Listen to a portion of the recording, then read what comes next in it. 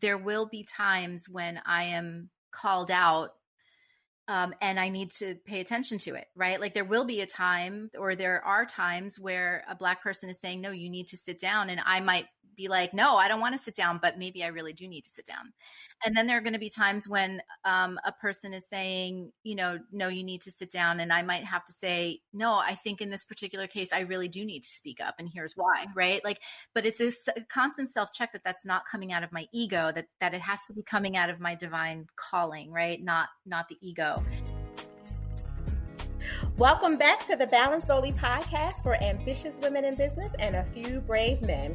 I'm your host, Nikita Thigpen, balance and relationship advisor, partnering with you so we can amplify intimacy within and across your relationships, and you can have the freedom, confidence, and flexibility to thrive in work life and in love. Here we are. We are towards the end of season 20. Bold decisions and big rewards. What does that look like for you? For all of you who have been following the Balance Boldly podcast, you've been listening to this whole entire season, and hopefully prior to this, when we talked about love, sex, marriage, babies, divorces, and everything in between. And now we're talking about those really bold decisions that you've had to make or you want to make so that you can reap the bigger rewards.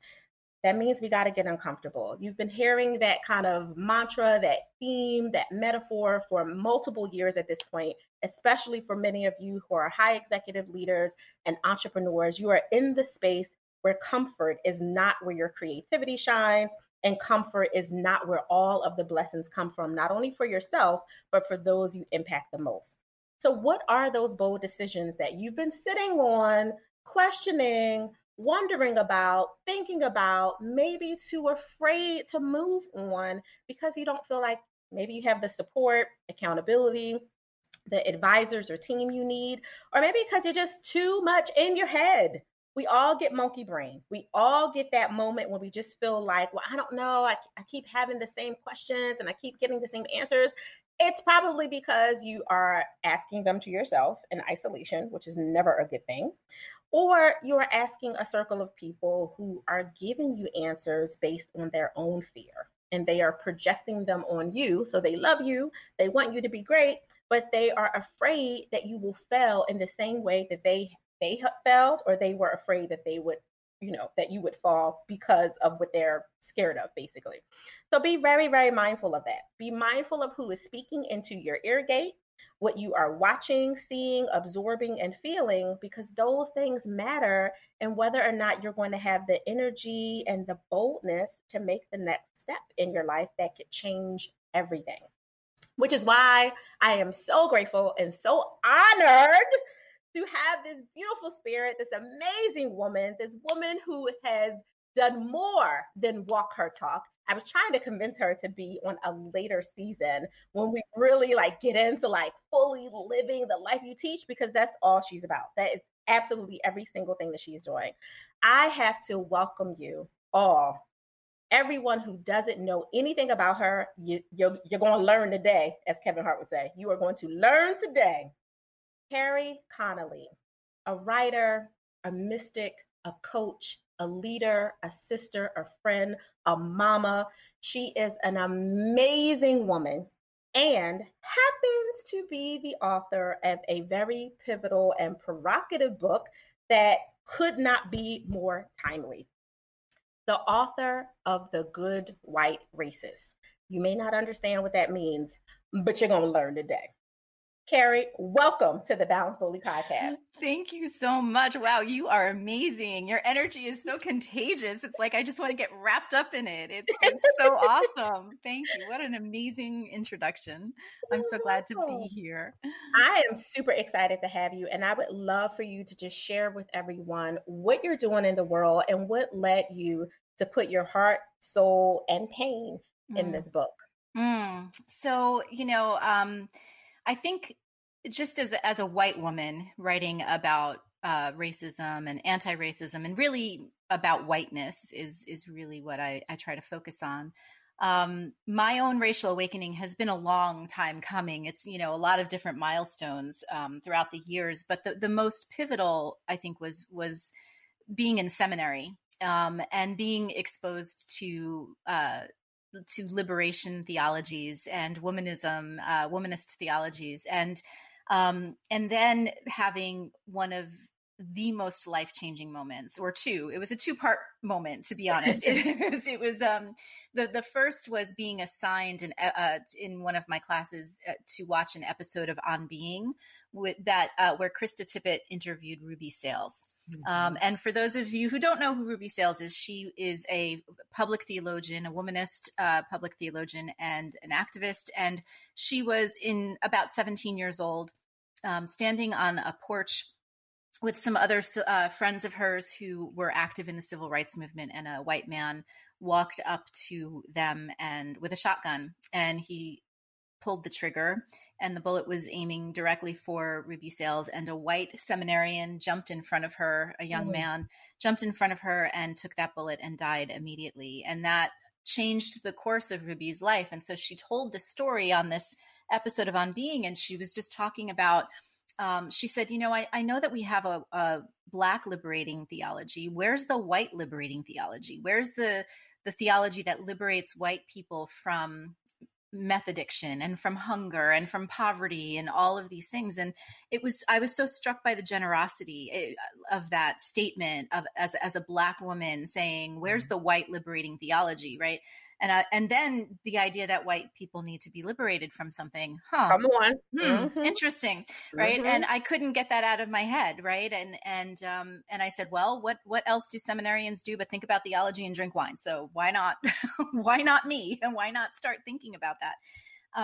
And so I did, but really what this book ended up being was my pre-education. I'm just now starting to work on actually working toward a white liberating theology, but this book was necessary for my own education about what whiteness is. Yeah. The second part of that moment was that I think it was the next semester, I actually got to meet Ruby Sales and literally sit at her feet at Middle Church in New York City. And she took my hand in hers and held it on her lap, and she stared into my eyes, and I will never forget, her eyes are just fierce. They're so fierce. And she stared into my eyes and she said, white supremacy is soul murder. It is murdering the souls of white people. It is flattening and homogenizing you and stealing your legacies and your heritage and your lineages. And it is murdering the souls of white people. And it was just such an incredibly powerful moment that's why I went home and started the White on White podcast, where I attempted and still attempt occasionally to deconstruct white identity. And ultimately, that's what led to the book. That is incredible on so many layers for the history moment that we just all got, because I know this is the first that I'm hearing about the depth of that. I think I heard about it in pieces and not quite as articulate as you said it. So thank you for that, Kerry. But more importantly, something that you said towards the second part of that kind of opening your eyes, like really like going from the sleepy to a little bit more, I guess I'll use the young people phrase, woke, the woke face of that, was her pouring into your soul the relatability of us all, us humans, of us all being people who deserve to be here, right? This supremacy, this issue, these historical challenges are not just affecting me as a Black woman, her as a Black woman, and all those that came before her and came after her, but also you. And a lot of people won't necessarily embrace that because they think it's a hot, like, oh, woe is you, right? Like, oh, here you guys go complaining again. Here's your challenges. Just get a job. Just pull yourself up from the bootstrap. Just, like whatever the language is that they want to convince themselves is okay. And she was saying, like, we're sisters. And I want to see your legacy. I want to make sure that you can be here and be impactful and grow and be loved on and be here to love and not be caught up in what is just expected and normal, because normal is not necessary. Yeah, she's womanist to the core, man. Like, I mean, that is the truest, to the best of my understanding of womanism, which for those who don't know, it's essentially Black I hate to say it's Black feminism because it's really not. Then that centers feminism and white feminism, Right. but it is a Black woman's theology. So as a white woman, I can't claim womanism. Right.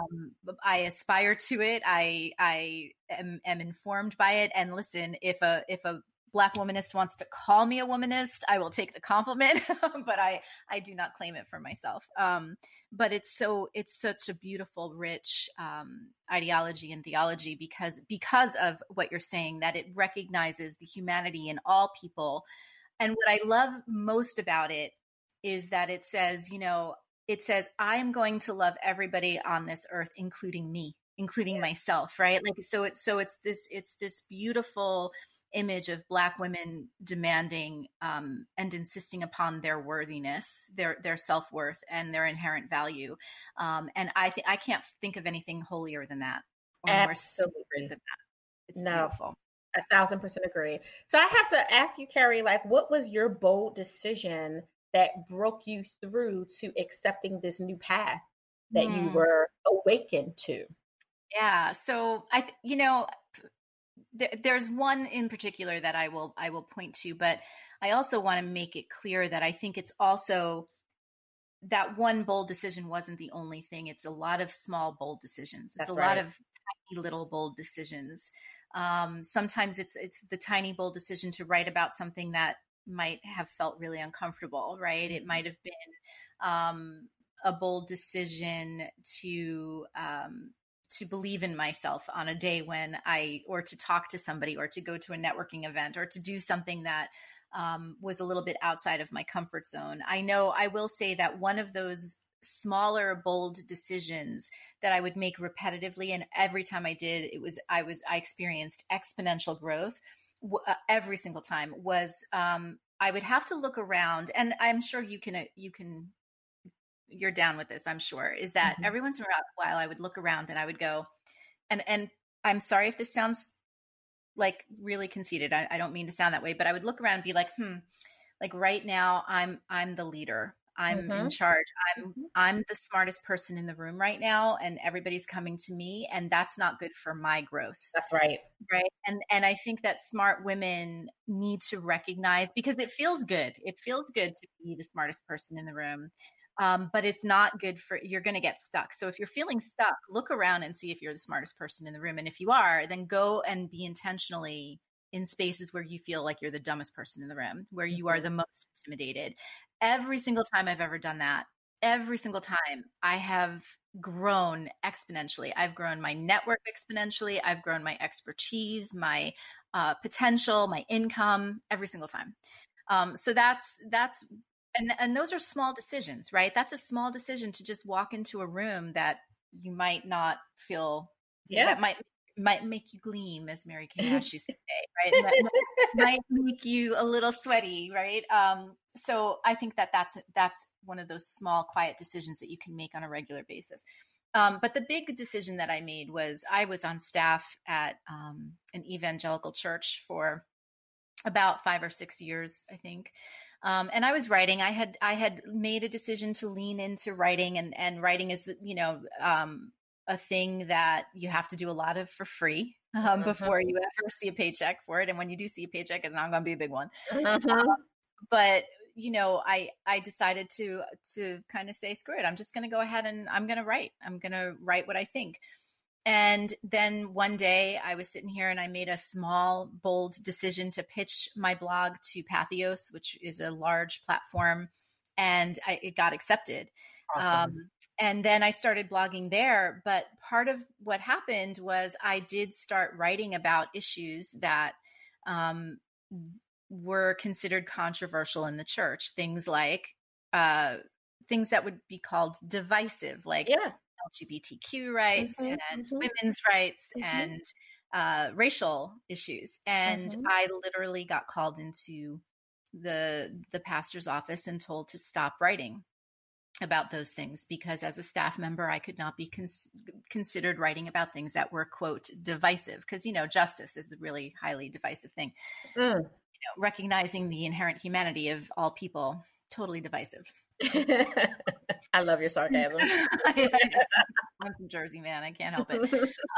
So like, so for a while, because I was afraid and I wanted to keep my job, I stayed silent, and it felt horrible. It felt horrible.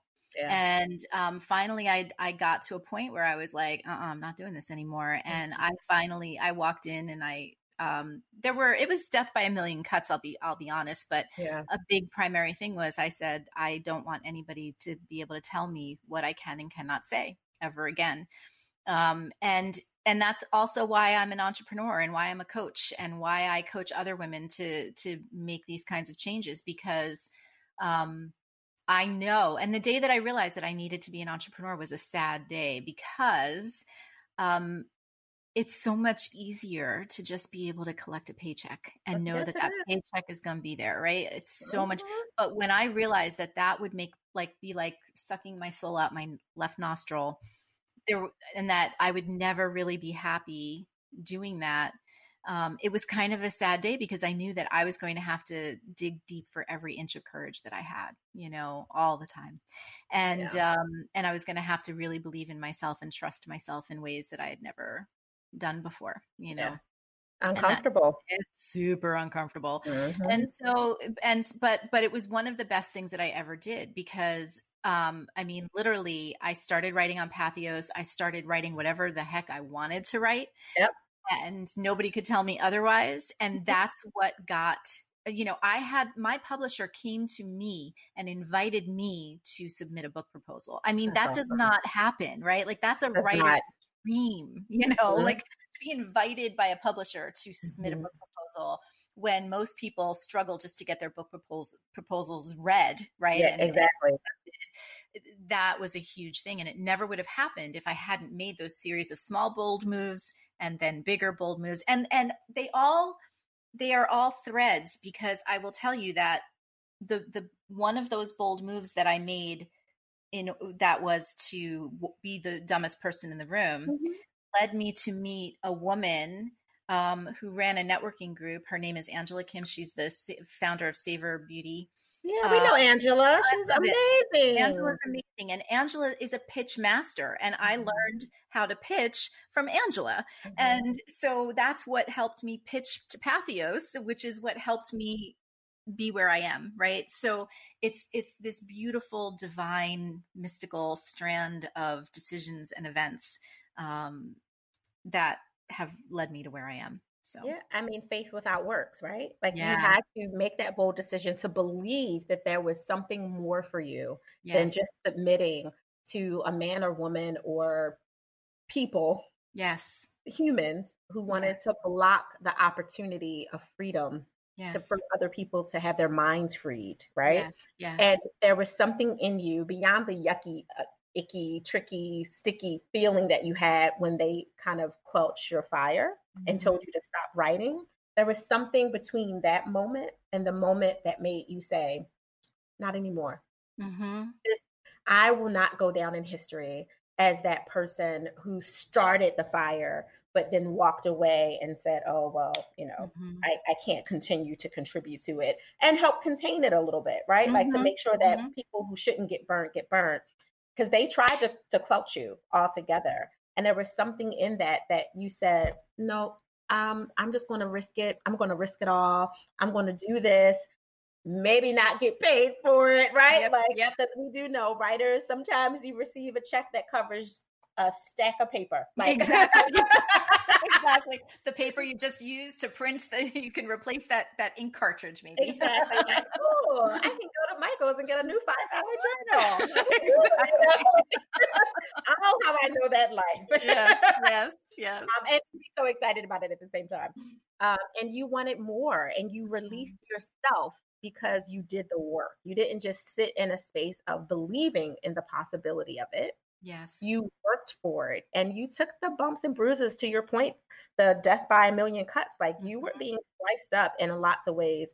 And I know from our personal conversations that you had a lot of people coming at your neck about being a white woman who was saying, like, yeah, we're racist. There are some things that we got to change, and we got to change them quickly. And there's a lot of good we can do in the process. And people and vibe with that between the Twitter attacks and oh my Mm-hmm. God, like I don't want to tell your story, but you know Mm-hmm. what I mean? Like I Oh would yeah. love for you to share some of how you were able to handle those moments. I mean, you know, you have a life, you're human, you Mhm. know, you get cut, you feel that pain like anyone else. How were you able to push through even when you were constantly being punched? You know what I mean? Mm, yeah.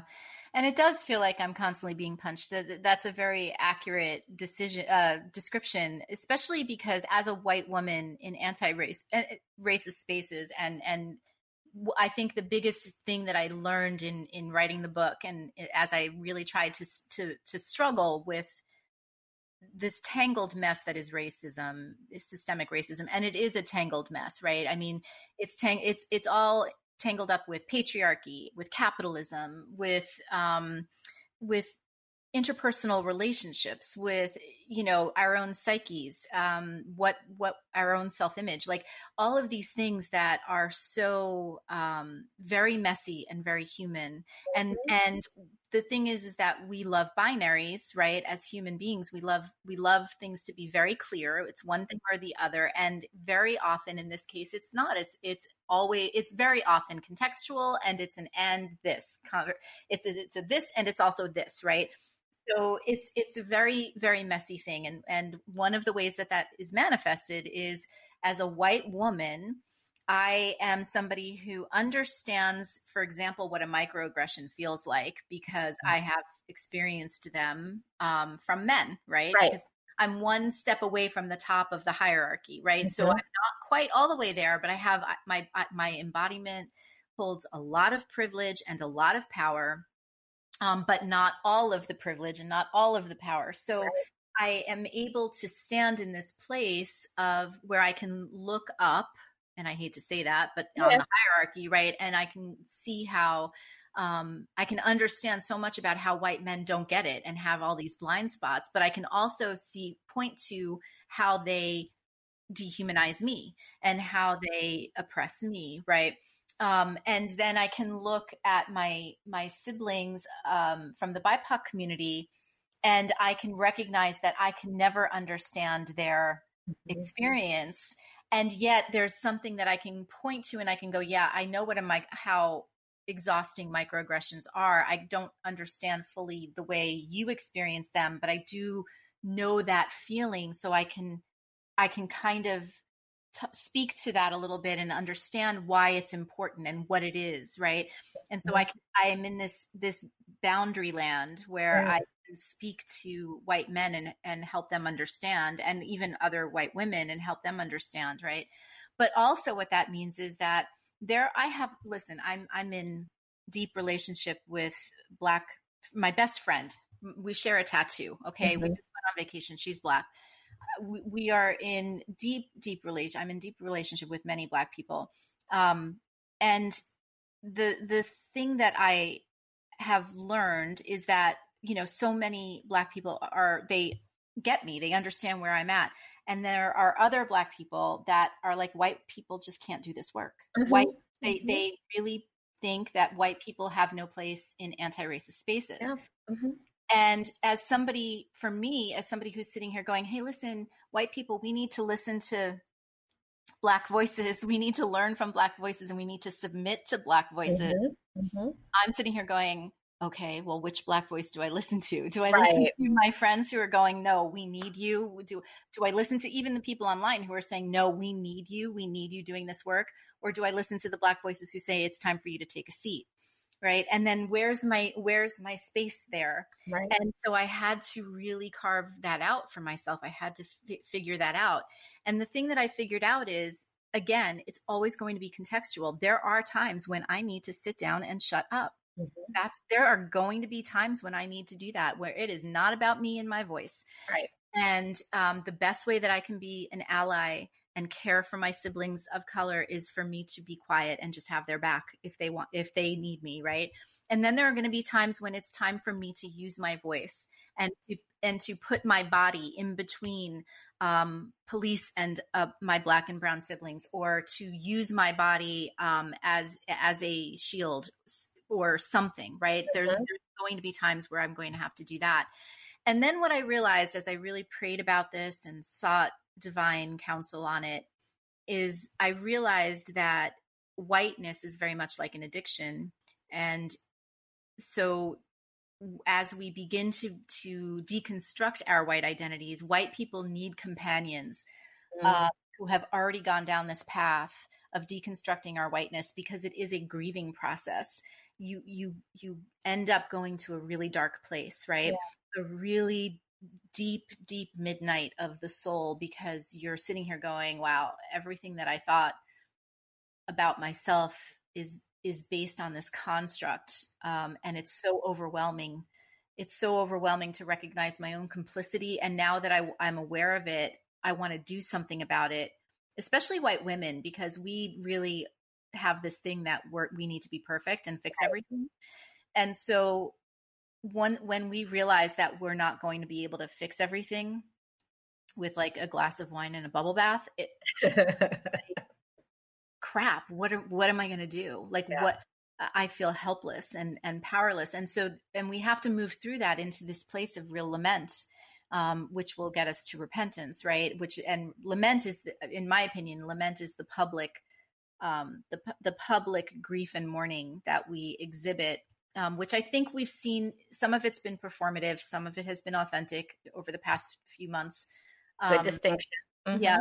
But I think we've started to see that public lament, and then it needs to move us into not reconciliation, reparations and repentance, and repentance requires reparations, in my opinion, which is the active dismantling of racist systems, which has to include financial reparations, in my opinion. 1,000%. I mean, we've seen some of the actual non-performance, but public activism of exactly what you said, and with the Portland moms, right? That are being gassed as they use their bodies, to your point, to lock arms and stand in front of their siblings that are BIPOC, and really say, no more. This is not happening. And that is clearly not a performance, right? Correct. Like they are politicians kneeling with kente cloths, that's a performance. Exactly. Yes. So I love that you distinguish that.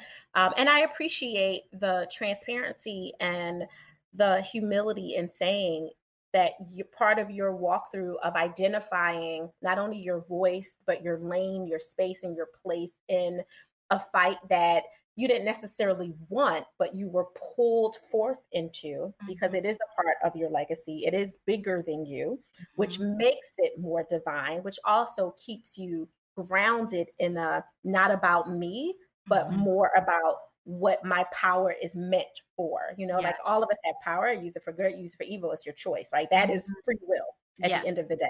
You use it for whatever you want. But to your point about saying, like, you know what, there's Black and brown people who totally say, yes, girl, get it. We need you.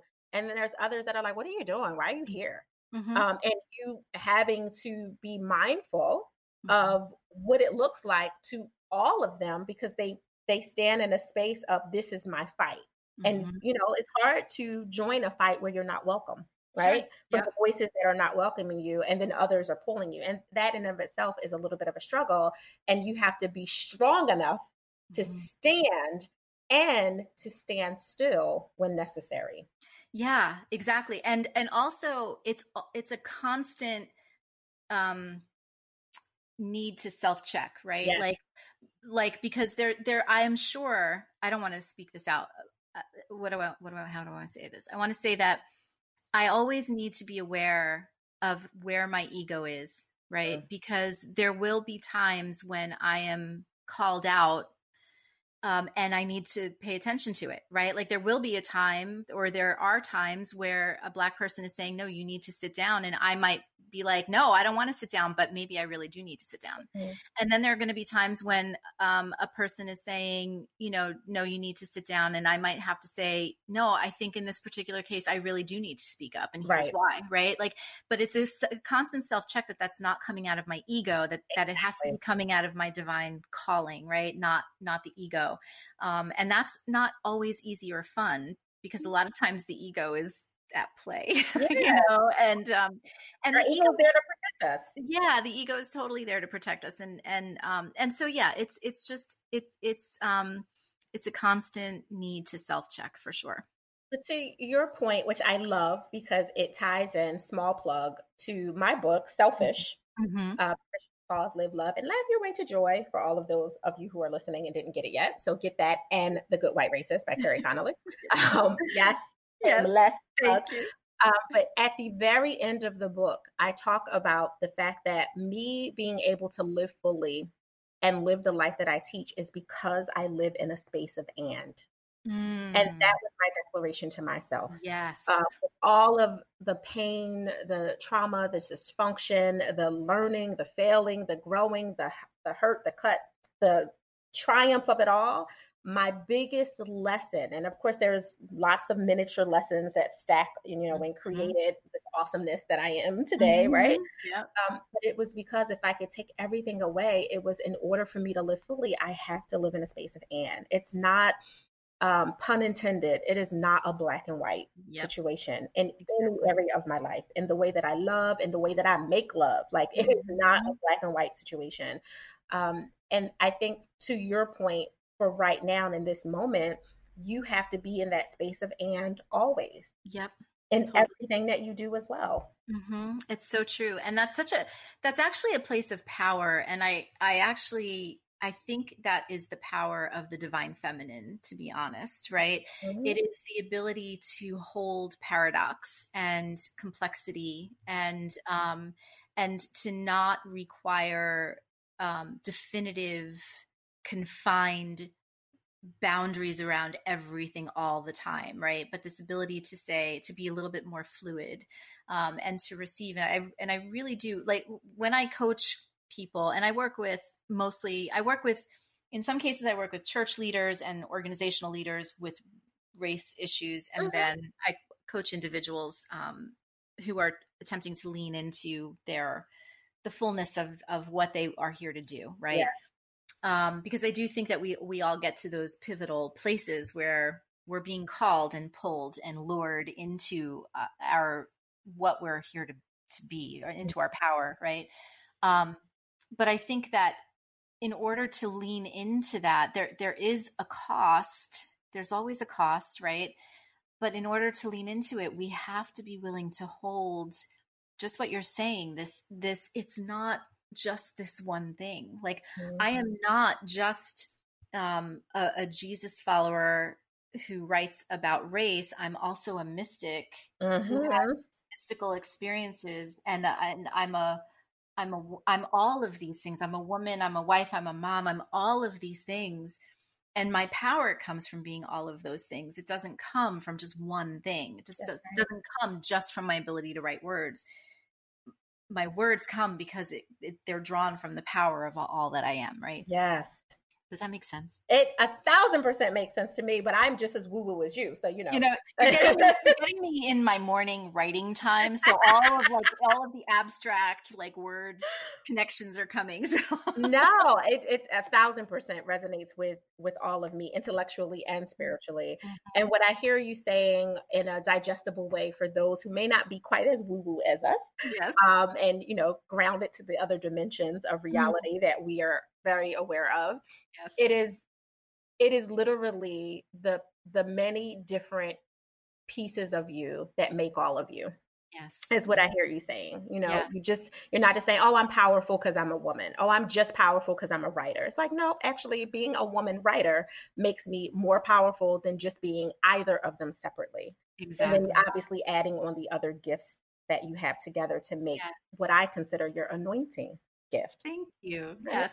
And I think women in particular tend to, society and culture tends to really force us to suppress aspects of ourselves, our boldness, our quite, quote, aggressive, what people like to call aggressive, but assertiveness, our assertiveness. I mean, we're seeing a great example of that on Capitol Hill right now.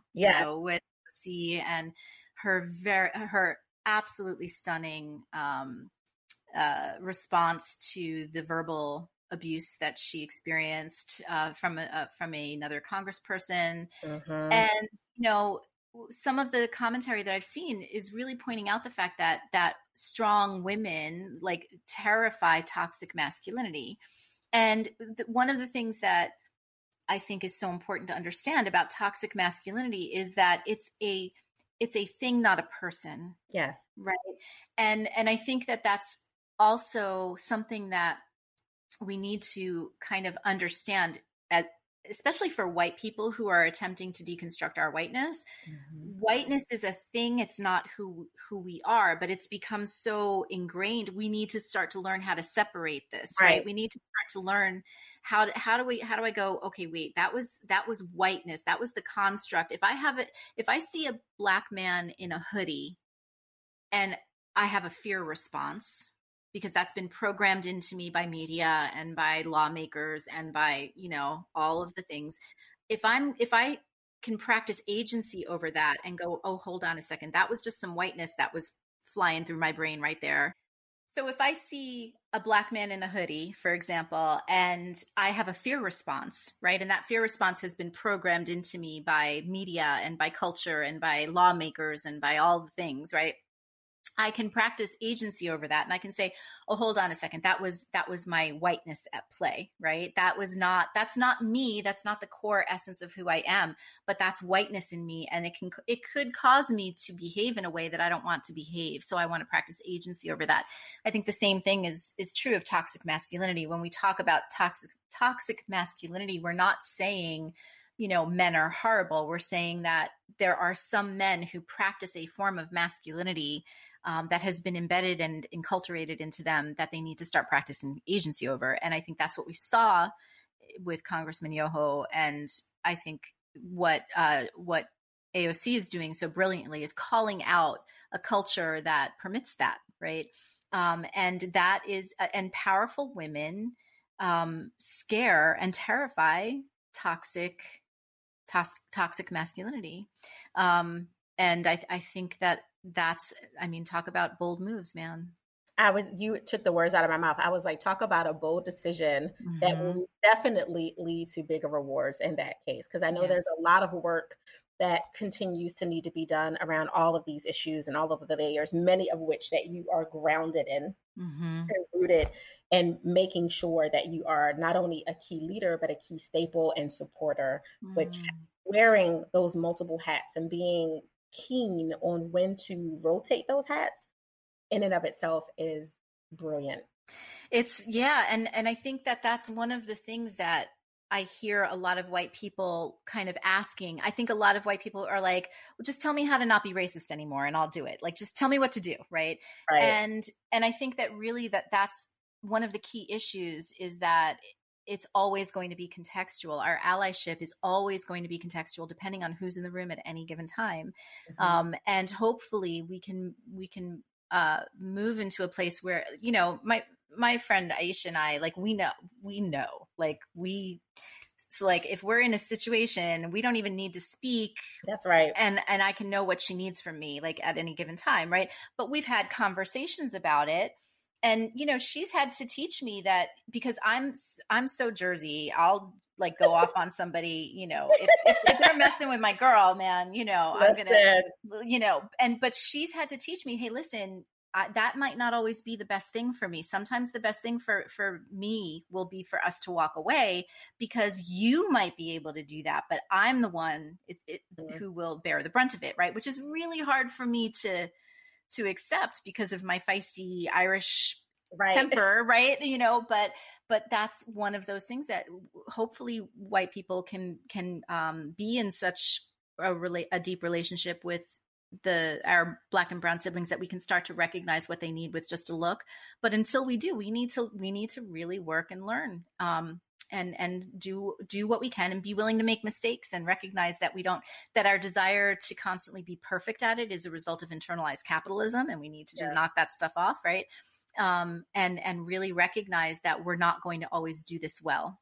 And that's got to be okay. We have to be willing to make some of those mistakes, and hopefully we won't do too much harm while we're making those mistakes. And I do think that most white people really do care about that. Like, we really do. We don't want to do more harm, and we don't recognize when we do harm, so it's messy. It's messy. Which is part of the white privilege, right? Totally. There's totally a privilege in not recognizing that what you thought was good in that Mm-hmm. moment is Mm-hmm. harmful, but still being able to walk away from it. And then that other person or people or group or community Has been have to harmed. then clean it Yeah. up. And Um, now, and things are moving so fast in this racial mhm, conversation that even mhm, now there is talk that the term privilege is mhm. is coddling white people, right? Like Right. let's just call it what it is. It's racism, right? And Mhm, and so things are moving super fast, and even mhm. I am embedded in this conversation every Yeah. day. I live and breathe it, and even I am having trouble keeping up. I'm like, okay, Mhm. what's the next thing? Like already there are parts of my book that are outdated, which is probably a good thing, because it's hopefully meaning progress. It's wild on so many levels. And you have so much on your plate Mm-hmm. and so many things, which is all good because this is the fight that you've been training for. You've been in warrior mode for a while and now Truth. it's here. And Yes. you had no way of knowing that when your book would be scheduled to drop, there would be a global pandemic, Yeah. global social unrest, Yes. and unfortunately, a leader still in office that we thought would have been excommunicated, for lack of a better term, Yes. at least a year prior, probably Yes. while you were writing it. You were like, yeah, get out of it. Okay, it's not happening. Uh, with all of that and everything that you have going on, how are you winding down to give yourself Hmm. permission to pause? It's such an important question. And it also is contextual. It depends on the day. Some days I'm doing lots of interviews. And so some days it's just a reminder to breathe. It's Yeah. like, okay, stop for a second and take a deep breath. Other times I literally put on my to-do list. I separate my to-do list into categories. So like client work, writing, schoolwork, because Mm-hmm. I'm still finishing up seminary, and Mm-hmm. and there's a category for personal care. And in that category is meditation and prayer. There's going for a run or, exercise. There's going for a walk. There's sometimes it's a bubble bath.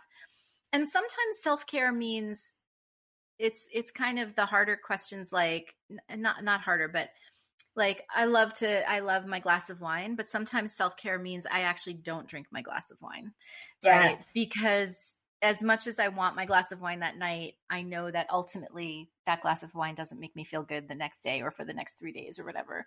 Mm-hmm. Because it does do that. So sometimes it's acts of pause and self-care are what am I going to, it's about thinking about what's going to help make me feel good tomorrow, not right just in this moment. So I love that distinction. This is the second major distinction you've made during our conversation on air, which I love you for. I love you more for. But especially for those that are out there that may be suffering with any form of addiction in any way, just being mindful, especially when you don't really know that you're addicted, because that's Mhm. for some people, it really is a thing that you just think that you do. It's what you do. It's a part of your routine. And you Mhm. don't, because you can function, you Mhm. don't see it as an addiction at all. And this one of the separations that I've made for a lot of people coming from a very dysfunctional background, and not having my first glass of wine until I was 30, because I Mhm. was so afraid that the addictions that ran in my family were in my blood and Mhm. that I would be susceptible, which I definitely am. I have an addictive personality, hands down, for sure. Mhm.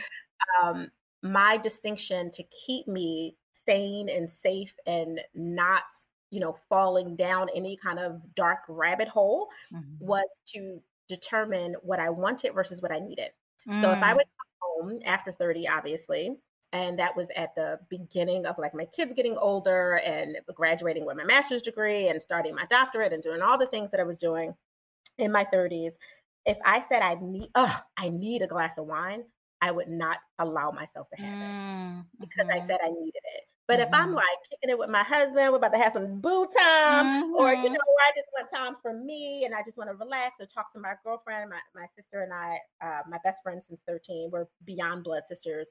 And if Mhm. we don't necessarily live super, super close together. So if I want to just talk to her and get on a call, be like, all right, we're going to do tea, we're going to do coffee, or we might do wine, but we have to want to do it, Yes. not feel like, oh, girl, I need it, because Mhm. that's something else. That's me Yeah. leaning into something that's actually not fulfilling and rewarding. Mhm. Similar to us leaning away from a fight that would Mhm. be fulfilling and rewarding should we boss up, be Mm-hmm. bold and brave and walk into it. So I think that that's Mm-hmm. something really powerful that you just kind of let in without you even Yeah, realizing it. yeah, that's brilliant. I love that. I think that it is a really good distinction between what I want and what I need. And because need is about a relinquishment of power, right? Mhm. You've just given away your power if you're to this thing that you're saying that you absolutely need to have. Yeah. And that's a big thing for me, right? Is yeah. So that's brilliant. I love that. Look, you started it, girl. You started it. So tell everyone how they can connect with you and get access to your writing, your mysticism, and Yes. your coaching. Yeah, the best way to reach me is through my website, kerryconnelly.com, www.kerryconnelly.com. Everything is on there. You should be able to find my Instagram on there and my Jersey Girl Jesus Facebook page and all the good things. Jersey Girl, Jesus! Yes. I love it so much for so many reasons. That Oh, is awesome. thanks. Thank You you. are amazing. I'm honored that you carved out this time. I know we went over, and I'm so grateful for it because this was amazing. This is such a great conversation. So much fun. You're like, we always have fun together. We I should know record that's true. every We conversation. really should. Thank you so much, Kerry. You are a blessing and a true, amazing warrior that I'm grateful to know in this lifetime. Oh, thank you so much. And again, your energy is contagious. Thank you for wrapping me up in it today. Thank you. Balance Foley listeners, was that not amazing? Like, are you kidding me? Okay, let me reiterate. Go to kerryconnelly.com. Make sure you pick up The Good White Racist. Make sure you follow her blog. Make sure you subscribe to her Instagram, which is her favorite place to play. So make sure you are doing all those things because she is someone you want to follow. This is not I had a great podcast. That was a good conversation. Keep it moving. This is a get into action conversation. So I want to make sure that you all know to do that so you can continue to grow. If you are new to the Balance Boldly for Ambitious Women in Business and a Few Brave Men podcast, don't you love how long that title is off air? Make sure that you subscribe, rate, and share so that the other ambitiously bold and brave men and women out there have access to these valuable balance, love, life, work tools that we are providing to you so you can deal with your imposter syndrome, eliminate it, deal with the burnout, the mundane relationships, all the places that you are playing small, inadequate, and insufficient because the normal is no longer necessary to the conversation that Kerry and I were having earlier. Make sure that you share this with other people, and it helps when you put those reviews out there. So make sure you continue to do that so we can continue to get great access. If you have not already picked up Selfish, go get it. It's everywhere. Praise God. Go get Selfish from any of your online bookstores since we're not all back into regular stores yet at the moment that you're hearing this podcast. Go create your balance and create your joy, but remember, do it boldly. Thank you for listening.